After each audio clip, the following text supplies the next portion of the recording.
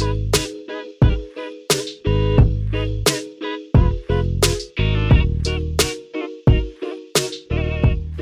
to the Fitness and Lifestyle Podcast. I'm your host, Dan Kennedy, and you tune in today because you're sick of trying every fad diet under the sun and training yourself into the ground without seeing any results. That's why I'm here to share the most effective ways to eat and train for sustainable and real results. What's up, guys? Welcome back to this week's episode of the Fitness and Lifestyle Podcast. And it's been a recurring theme over the last couple of weeks, but we've got a former guest back on the show. I'm actually in his new gym up here in Sydney. Nick Cheadle, welcome to the show, brother. Thank you, mate. Appreciate you having me on again. Yeah. It's been a little while. It's been a long while, actually. Yeah, you were probably first 12 months, I reckon. And how long have you been going for now? 3 years nearly. It's impressive, mate. Yeah, consistency. Well, I appreciate you having me back on. I assume it's a good thing. Not to chase me down for a crap first time. I mean, I couldn't find anyone else, so I just thought, I'm in Sydney, I see if there's anyone I know. Guys, so if you haven't listened to the first episode I did with Nick, I'll make sure that I've got the link to that in the show notes. But what we're going to do today is basically just kind of talk a bit of smack, really. There is a few topics I want to cover, being kind of how to get into more of a structured training program in the gym if you're going from just fucking around, basically, or just starting out with some strength training stuff. And I also want to chat to Nick about how he transitioned from more of a hypertrophy and strength-based training style to now probably a little bit more powerlifting. I know you do a bit of both, but let's have a chat about that. So firstly, for those that are listening at the moment that have maybe a year, six months, 2 years experience in the gym, but are now wanting to take it a little bit more seriously.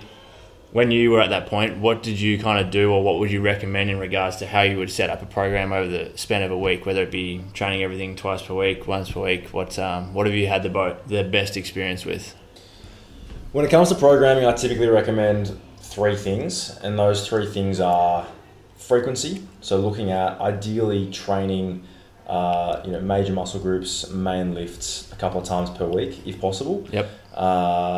Whether that be 3, 4, 5 or 6 days per week, whatever it is you're looking to commit to, which leads me on to the next thing, is obviously commit to a sustainable training program. So if you simply don't have the capacity to train 6 days a week, no dramas. Don't try and train 6 days a week, because whilst you might be able to do that for a week or two, chances are you're probably not going to be able to do that for the next 3 months, 3 years, 30 years, and actually make some decent progress. Within that, obviously, we also want to make sure that we're doing stuff that we enjoy. Right? Yeah. So when it comes to sort of exercise selection and the way you set up your training program, make sure whilst you obviously do get plenty of stuff in there that you might think you need, get some stuff in there that you want as well. If you want to get bigger arms, for instance, make sure you throw plenty of arm isolation stuff in there to actually keep you interested and give you something to look forward to when you set foot in the gym. So I guess when it comes to sort of creating a program, first things first, look at how much you can commit to each week. If you can train 3 days a week, 4 days a week, 5 days a week, brilliant. If you're not sure, start low and work your way up from there, simply so you can stay consistent in the short term and actually look at creating some consistency over time. From there, that typically will let you sort of figure out how to incorporate that frequency-based protocol, simply because when you train 3 days a week, there's really only a number of ways that you can go about training everything twice a week. Whereas when you start to look at training 4, 5, 6 days a week, maybe you can have some more fun within that training program in order to achieve that higher frequency protocol. For sure.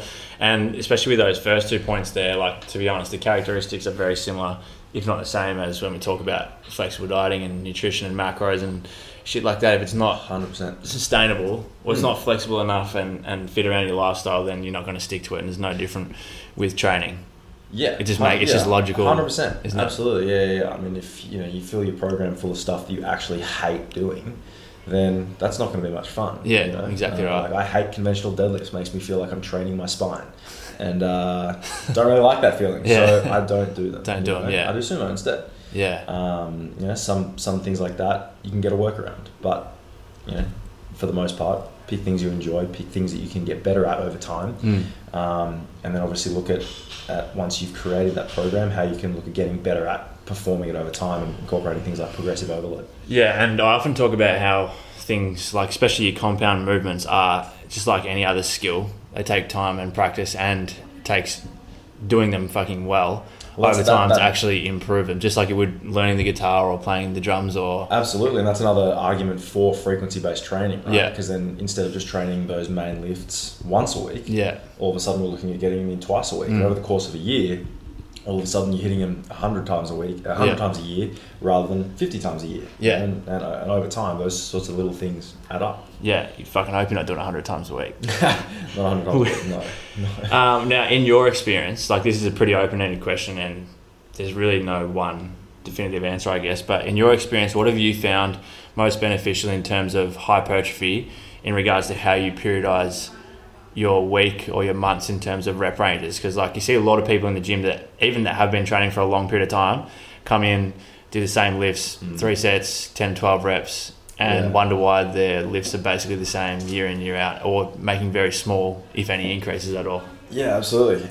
This actually, I guess, sort of leads into how I got into sort of more strength-based training and then even powerlifting after that. But I guess early on in the piece, I ran a program called Smolov, which you may have heard of, which is not... I wouldn't highly recommend that program. It was pretty brutal. Yeah. It isn't overly intelligent in terms of the way that it's structured. It's squatting 4 days a week. At the time, I had a shoulder injury, so it seemed like a good idea. Yeah. I wasn't overly educated at the time, but I ran it and I made some pretty reasonable squat gains at the time.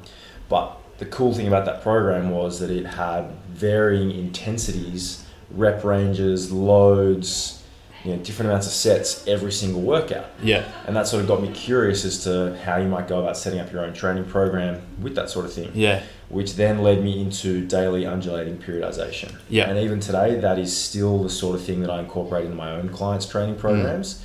So to answer your question more specifically, I guess I look at varying rep ranges throughout the course of a week. So whether you look at doing that in terms of having sort of one heavier day and one lighter day in order to sort of incorporate more strength-based rep ranges and then more hypertrophy-based rep ranges, or even look at one sort of moderate rep range, so around that 6 to 8 to 10 mark, and then another really high one if sort of building muscle is more where you're at. Then the good thing about doing that is that you can obviously hit different types of muscle fibers different days, but also look at getting stronger, which is going to help you get bigger. Exactly right. Which is going to help you get stronger, which is going to help, It's I reckon that's something that a lot of people struggle with. It's definitely something that before I got educated on it, that I was just like, fuck, there's no chance I'm lifting 6 to 8 reps. So I'm like, I want to build muscle. I want to like get shredded and look jacked. Whereas a lot of people, even though for you and me now it makes a lot of sense and it's like a no-brainer, but a lot of people look at something like, say 5 reps, between 5 and 8 reps and go, that's not like my goal. Like I don't want to lift heavy. It's not going to make any difference. Or the set's way shorter, so I don't feel like I'm working hard enough and all that type of stuff. But as you've just mentioned, like the stronger you get on those rep ranges, the more load you're going to be able to lift for the higher rep ranges as well. And over time, it's more volume. And exactly right. And I think that's the big thing, right? It's all about volume. Obviously, the way that you manipulate that volume in terms of the sorts of percentage of loads that you're hitting is going to sort of impact whether you build predominantly strength or muscle. But overall, if you are looking at increasing volume over time, whichever way you go about that, it's more often than not going to lead to strength and hypertrophy gains. So with that in mind, one tends to complement the other. In regards to get better at one, the other one's going to go up too. Simply as a consequence of getting through more volume over time. Correct. But in saying that, as you've just mentioned, it's hard to do that if you're sticking to that one rep range over again. So if you're always doing sets of 10 to 12, then the chances 100%. Are you're not going to get that much stronger. Absolutely. And I mean, unless you're manipulating volume in some other way. You're adding additional tempo, you're doing extra sets. 100%. But it's definitely the more difficult, more tedious way of going about it. I mean, 3 by 10 every time you go to the gym, that sounds pretty boring. Fucking boring, and if your trainer takes you through that shit, then maybe it might be time to look for a new one. Yeah, I think it was probably time for a new one yesterday. Yeah, probably. So for someone that might be following a program where they're hitting each muscle group twice per week, let's just say for the sake of it, say 6 day split, they're doing push-pull legs twice. Right. Do you recommend doing the same compound lift for both push days, both pull days, both leg days, or do you change it up? For example, would you do on both push days? You do your favorite lift at the moment? Is it incline dumbbell press, would you do that twice, or would you have a dumbbell one day, a barbell the next, or a flat one day, incline the next? Same with the legs. But I think there's arguments for and against. Really. For and against, yeah. I personally like to. I mean, it really depends, on what the goal is, and then you can also apply things like personal preference. But if you are, I guess more down that powerlifting route, it probably makes more sense to have more specificity in that regard. Yeah. Whereas if you're just looking at straight building muscle, then you probably want to think about the movements that are going to contribute most to building muscle. So with that in mind, you could definitely do something like hitting the main lifts once and then hitting a variation of the main lifts the second time in more of a hypertrophy style base. So, maybe supplementing a heavier bench press earlier in the week with a lighter incline dumbbell bench for, your 3 by 10 to 12 or something like that.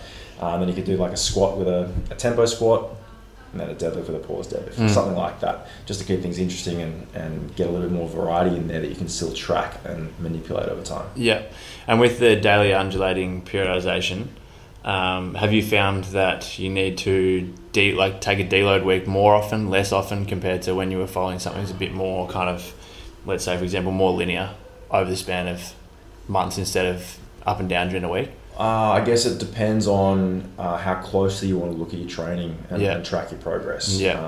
If you're simply going to sit down and say, I'm going to do 10 weeks of training and this is the way I'm going to follow it, that might cause some concern later on down the track. But if you're one of those people that can look at manipulating volume over time and maybe you're feeling pretty beat up one week, it might be a good option to sort of tweak those deloads or when they happen, just to make sure that you are consistently progressing.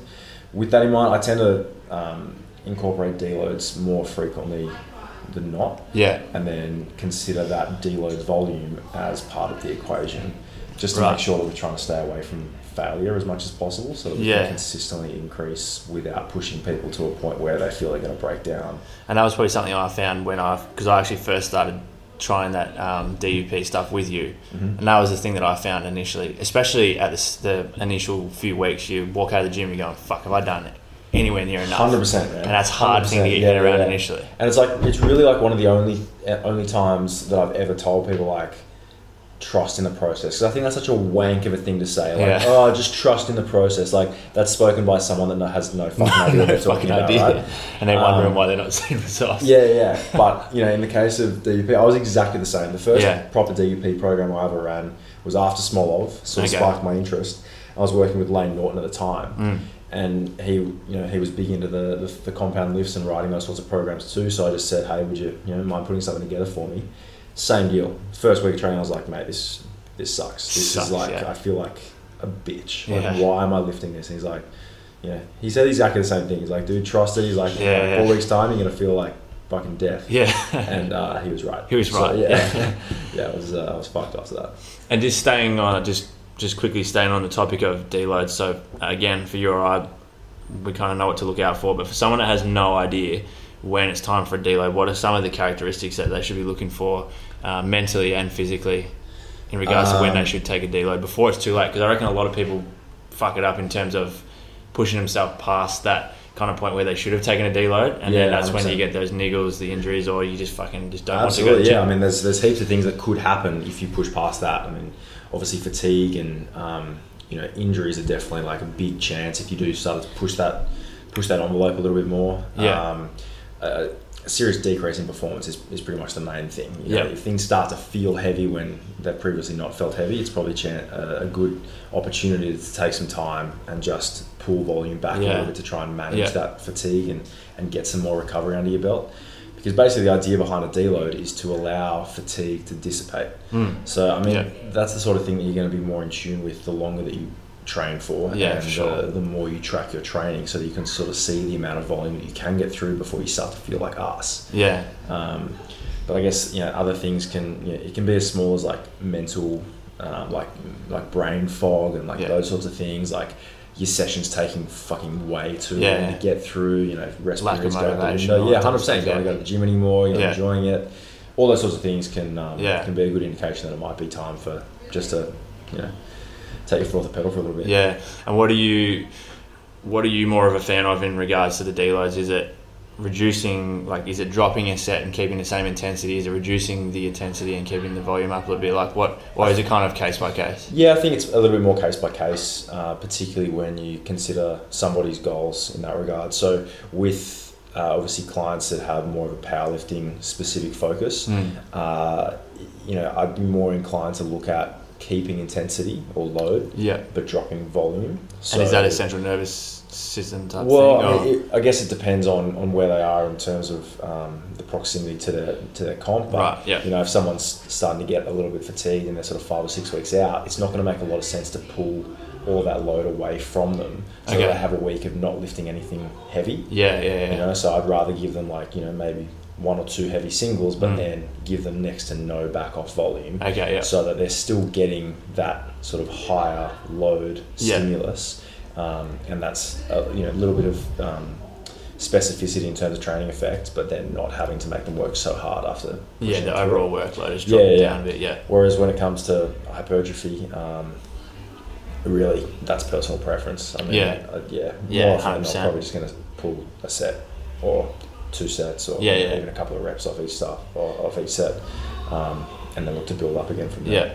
And so I know before we started the podcast today, you mentioned that at the moment training is probably not like your number one priority, but obviously you went from, I guess, more of a hypertrophy and strength based style of training to now incorporating a lot more powerlifting type stuff. So how did you find that whole transition from training, and what does your training look like now? Let's say, for example, you were really knuckling down with your training. What would a typical week look like? Well, I guess it's hard to give that a black and white answer, because at the end of last year I did 2 powerlifting meets back to back. So that was basically 6 months of prep without sort of any break. I think there was a week off in between where I was in Noosa getting flogged on a beach. But is that Active Escape, that was arguably the hardest week of my life. That works well when you've been powerlifting and doing I've never been so sore in my life. Yeah. I literally woke up after the first day and I was like, I'm not going to make 7 days.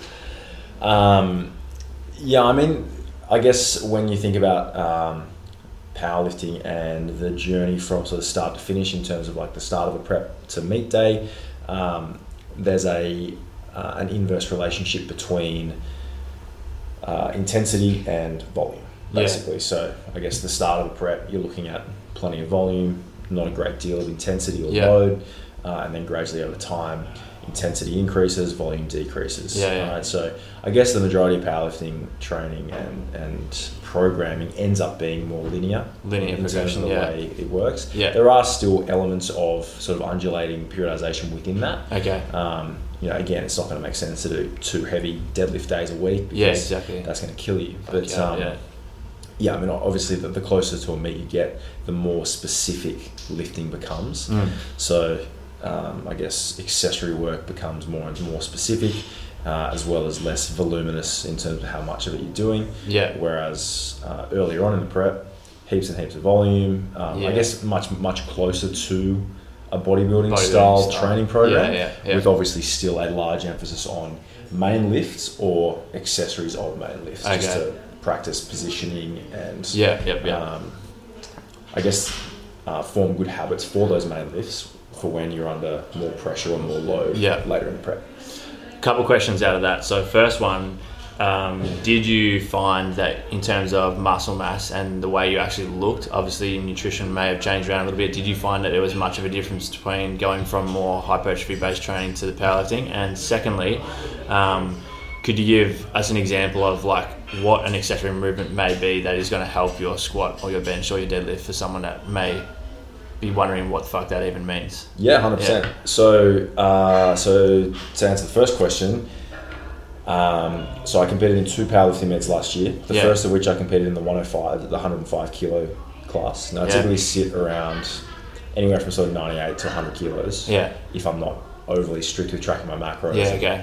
Enjoying my diet, which is great. So obviously that prep, I pretty much had no limitations. I would have to eat a lot of food to push my weight above 105 on a consistent basis. So you have to be above 105? No, I had to be under. So 105 was so it's comfortable. Right? So for me, that prep was simple in regards to the fact that like food was not an issue. A factor, I could pretty much eat whatever I wanted. Cool. To be fair. yeah, like I said, I would have to eat a lot of food consistently to get close to pushing my weight above 105. So in terms of that, food was not a problem. And if anything, I was encouraged to eat more than I would normally. Okay, yeah. So Friday night pizzas became pretty frequent. Yeah. But in terms of the way that I looked, there's definitely, probably not as much volume as a typical hypertrophy program that I would put myself through. Yeah. When I first got into fitness, I used to put myself through like crazy volume workouts. I look back on some of them now and I just think like, how did I do that for so long? Yeah. Whereas when it comes to powerlifting and like the big lifts, they're far more taxing on the body. Yeah. So even though I'm not getting through quite as much volume at those lower percentages, as you would like bodybuilding and doing those sort of like isolation movements or machine-based work, I found it every bit as difficult to recover, if not more difficult to recover. Yeah. But at the same time, because rest periods tend to be so long, there's definitely nowhere near as much of a pump as what you might get when you train for hypertrophy. So I do find that when I'm training with lots of volume and doing lots of supersets and getting through 30 to 50 set workouts, I tend to look better more consistently, simply because I feel like I'm training. Did you lose muscle mass? I don't think I lost muscle mass, certainly not the 105s. Yeah. But then on the flip side, the comp after that, it was like a team challenge at the end of the year. So Paragon entered a team. Okay. And we looked at who else had entered, and there was an absolute monster competing in the 105. So I was like, well, no chance of beating that dude. Yeah. It's Nick Walters, if you know him. I actually went to school and played cricket against him for quite a while. But he is one strong human being now, and we just decided, that would be at best a second place. Okay. But in the 94s, I was probably a better chance of winning. Right. So we made the decision that I would diet down to 94s. Okay. Which is obviously somewhat less than what I was before. So at the 105 comp, I ended up competing at basically had to lose around 5 kegs. Yeah, so I actually competed at 102.5. Right. Yeah, so I ended up having to lose, substantial almost, like about 9 kilos. Shit. So obviously had to, start dieting and tracking my macros pretty consistently in that regard. So that meant that food then became far more of an issue. Obviously, one of the biggest challenges with dieting, particularly with powerlifting, is obviously performance. Yeah. So it became very important as to when I would eat in regards to when I would train. Like your macronutrient timing became more important. 100%. Yeah. So, normally I wouldn't be a huge proponent of worrying about when you're eating, your macros. When you're eating to hit your macros, outside of making sure you get a good pre-workout meal in to ideally have a good session. Fuel the workout, Yeah. But obviously during that prep, far more important than the previous one, whereas I felt the previous one I had so much energy just on hand from eating at a surplus. Didn't necessarily matter as much. Exactly. I could train at 6 a.m. and still be relatively strong. Yeah. Whereas the second one, it was almost like I had to train after 1 p.m. because until that point in time, I just felt like an absolute bitch. Did it feel similar to a prep for a physique show? I never got to the stage where I was like, lightheaded or like dragging my feet in the gym. My calories, I guess my body weight still being at 93, 94, 95 kilos. It meant that I never had to dip below, 2,600 calories. Yeah. So it's still reasonable in terms of how much food I was having, but being in a deficit for 12 weeks still takes its toll. And as training loads increase, 100%. Yeah. So, plus the other thing that, I learned very quickly was that your leverages change as well. Yeah. Obviously, at the end of the day, basically more weight moves more weight, right? The heavier especially you are, on the pushing exercise. 100%. The heavier you are, the easier it is to lift more weight. Yeah. So all of a sudden I found that if I hit a squat in the slight ever so slightly wrong position, it was so much harder. Yeah. So a lot of that focus was on execution during the prep rather than just getting aggro and just hitting a squat as hard as I could type thing. So I guess that's a great lead up to the accessory question because a lot of accessory movements are there to help you sort of nail positioning throughout a lift, so you can be in the strongest possible position. Yeah, and obviously the more you can practice that position, the better opportunity you'll have to execute at those high percentages. So, I guess one of my favorite examples would be for the deadlift, a pause deadlift, basically. Sort of pausing, 3 to 6 inches off the floor throughout the lift. Yeah. So literally picking the weight up, pausing 3 to 6 inches off the floor, holding that position for a 1 or a 2 count, and then finishing off the lift. Ensuring that when you are pausing, you're actually getting your torso in the position that you want to be, and getting that immediate feedback as to whether or not you're in the right position. Right. Because if you aren't, typically what happens is you'll either get pulled forward because the weight is too far out in front of you, or you'll be in too upright a position, in which case you've started using your back a little bit prematurely throughout the lift. Okay. And then obviously then finish off the lift. But by incorporating that sort of a movement into your program, when it comes time to actually pulling a proper deadlift, because you practice that position, ideally over time you get better at executing a proper deadlift, and where you need to be throughout the lift in order to pull efficiently. Would you typically find that if you were to hit a weight where you were like touch and go whether you're going to make it, that would be the point where you'd be struggling to get past anyway? Did it help in that regard? Yeah, I mean, is that the sticking point usually? I think when you look at a powerlifting prep, every single session is an opportunity to practice execution, so that on the day you have every opportunity to execute to the best of your ability. Yeah. So I don't think like doing a pause deadlift, for instance, will be the difference between like hitting a third attempt and not. Yeah. But it is the sort of thing that will best prepare you for that third attempt. Yeah. Because if you have got your positioning down and you know where you need to be, then basically you're going to be able to use the muscles that you need to use in order to pull through or have every opportunity to pull that lift. Yeah. For instance, with the pause deadlift, typically what you want to see for a conventional deadlift, for instance, is pulling up towards the mid shin without your torso becoming any more upright than it was throughout the lift. So that then as you continue on from the pause, you can lock your knees, quickly follow the hips through and use your glutes at the top of the rep. Right. Whereas what you like often see when a conventional deadlift breaks down at a higher load is that the knees will shoot back prematurely, effectively sort of turning it into a stiff leg deadlift, and then rounds it. But when you're talking about hitting a 1 rep max, particularly something that you've never hit before, good luck stiff leg deadlifting, all right? Game over. So by practicing that position, ideally when it comes crunch time, you can hold that position and actually use your glutes at the top of the rep rather than cooking them from the out. Did so with the accessories that you found helped work best, were they basically variations of that lift, or did you find, for example, like with the deadlift, was there any, or even the squat, was there any other movements that you were doing that weren't a squat variation that were helping the squat? Or like a bench press, were you doing any tricep exercises that you felt helped with the lockout? Oh yeah, of course. Obviously, the majority of the programming around is around those three lifts basically. There's not a lot of hypertrophy work, particularly the closer you get to comp, that isn't in there for a reason. Every exercise in there has a purpose. There's no real filler exercises. Like there's never a point where you get to writing a powerlifting program and go, well fuck, there's only 4 or 5 exercises here, why don't we just throw some shrugs in? It's not going to happen because it's just not necessary. It's all about managing fatigue and managing load and managing recovery over time, and getting enough training stimulus to get stronger over time, but also being able to recover for your next session. So there's obviously a lot of tricep work in there to help with pressing, and there's a lot of lower body hypertrophy work to help with pushing and pulling, but there isn't necessarily a lot of bicep curls. There isn't necessarily a lot of hanging leg raises for ab hypertrophy. There's a lot of functional core strength type stuff that might help with bracing throughout the main lifts, but when it comes to sort of the way you look, not so much. Yeah, absolutely. I feel as though now it's becoming more and more common for physique athletes to almost be adopting like a hybrid between powerlifting, or at least like high load, low volume strength training, and the hypertrophy work. So do you find that can be an effective way to still look phenomenal on stage, but still have a focus on performance side of things in the gym?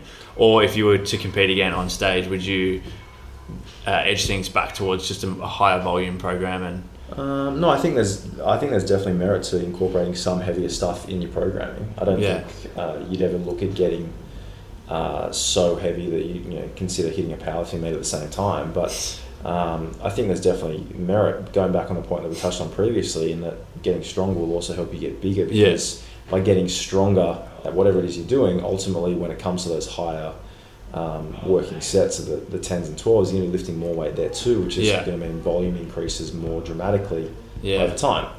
I think, we talking shit before about how my training isn't a huge priority at the moment, but the way that I'm sort of approaching things at present is exactly what you're talking about, that sort of power building term that you hear thrown around these days, whereby typically the first lift or two in my session will be more strength orientated. So it might be a squat, bench, deadlift, or a variation of one of those lifts before I then get more into the bodybuilding side of things. The higher volume sets and stuff. Yeah, exactly. So there's, I guess, that sort of like higher training stimulus, which sort of really, I guess, switches the central nervous system on and gets you working at a higher intensity and higher frequency.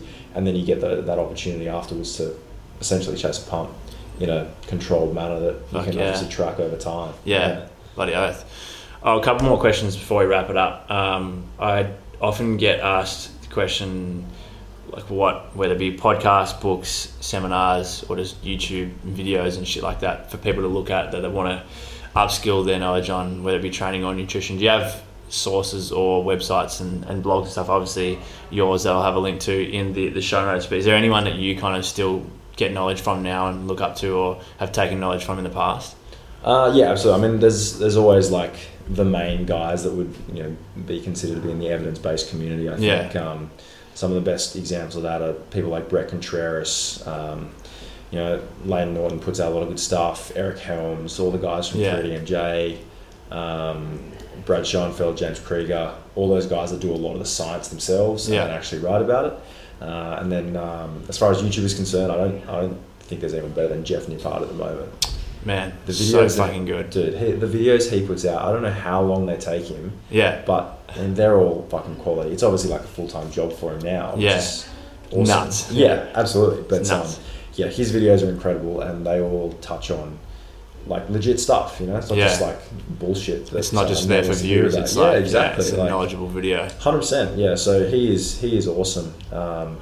And then I guess I've got to suggest my upcoming project, which is My Physique. Yeah. Has an extensive. Which I was going to touch on next. Yeah. Yeah. So it has an extensive blog section, which hopefully we'll see some people like Brett Contreras be involved with in the future as well. Sweet. So are you able to give us any idea of what it's going to involve? Yeah, absolutely, man. And also like where people can keep an eye out for it. Absolutely. myphysique.io is the Instagram username. It's also the website, which is kind of handy. Cool. My Physique is going to be essentially a sort of a low-ticket coaching product, whereby it is the product for people that can't afford an actual coach. Yeah. So it's a macro-based coaching engine, fitness diary, and training program. Yeah. So it allows app-based or app and desktop. Sick. Yeah. So it's cool. It's been about 15 to 18 months in development so far. Yeah. And basically allows the user to sign up, get their macros calculated for them, check in each week, and have their macros tweaked, changed in real time so that they can carry on progressing towards their goal. Unreal. Yeah, whilst also obviously accessing a training program that they want to be following, which will obviously push them forward to their goal, or closer to their goal, in a manner that also allows them to track their training volume and do all the stuff that we'll talk about today. Yeah, cool. And so if they jump on either the Instagram or the website, they'll be able to keep up to date. It's not launched yet? No, April 1. Okay. April 1. Yeah, so just busy few weeks ahead of you then. Yeah, 100%. Yeah, we're getting pretty close now. But it's I guess I'm part of a team with all this stuff, so it's not essentially my product, but there's going to be a lot of opportunities to access a lot of different sort of exclusive content from some pretty big names as well. So fantastic. Very exciting. Well, Legend, appreciate you coming on the show today for round 2. It's been fun. Mate, round 2 is, I think it was better than round 1. I hope it was better. It was better for sure, mate. Fuck, I can't even listen to myself speak in the first 12 months. They're woeful. Oh, yeah, I can imagine. I look back on some of the stuff that I used to do years ago and I just think, oh, it's painful. Why the fuck would anyone watch, listen to, or follow me? When people contact me now and go like, I've just found your podcast, can't wait to go through all the episodes, I'd say like, maybe start at about 50 and just go forward from there. Don't worry about all the other ones. I know. I've got the same deal with whenever I produce YouTube content. Yeah. I've got like the films and edits for me now. And he's like, do you want to watch it before I post it? I'm like, no fucking way. No chance. It's already been hard enough to actually talk into a camera. Just post it. I don't want to hear myself talk in the camera because no doubt it's hard to watch or listen back to. Yeah, exactly. I know. Other people can listen to it, watch it, go for it. Go for it, I don't fucking see it. Fuck that. Well, guys, thanks for tuning in today. If you've enjoyed the episode and taken some value from it, which I'm sure you have, make sure you take a screenshot of today's episode and post it up on your Instagram story. Tag myself, tag Nick, I'll have all the links to his socials and website and everything in the show notes below. But we'd love to hear your feedback, and who knows, we might do another one in 6-12 months' time. We'll see how the program's going, or next time I'm in Sydney or you're in Melbourne. But guys, if you haven't hit that subscribe button already, please do. And again, Nick, thanks for coming on the show, man. Pleasure, man. Thanks for having me.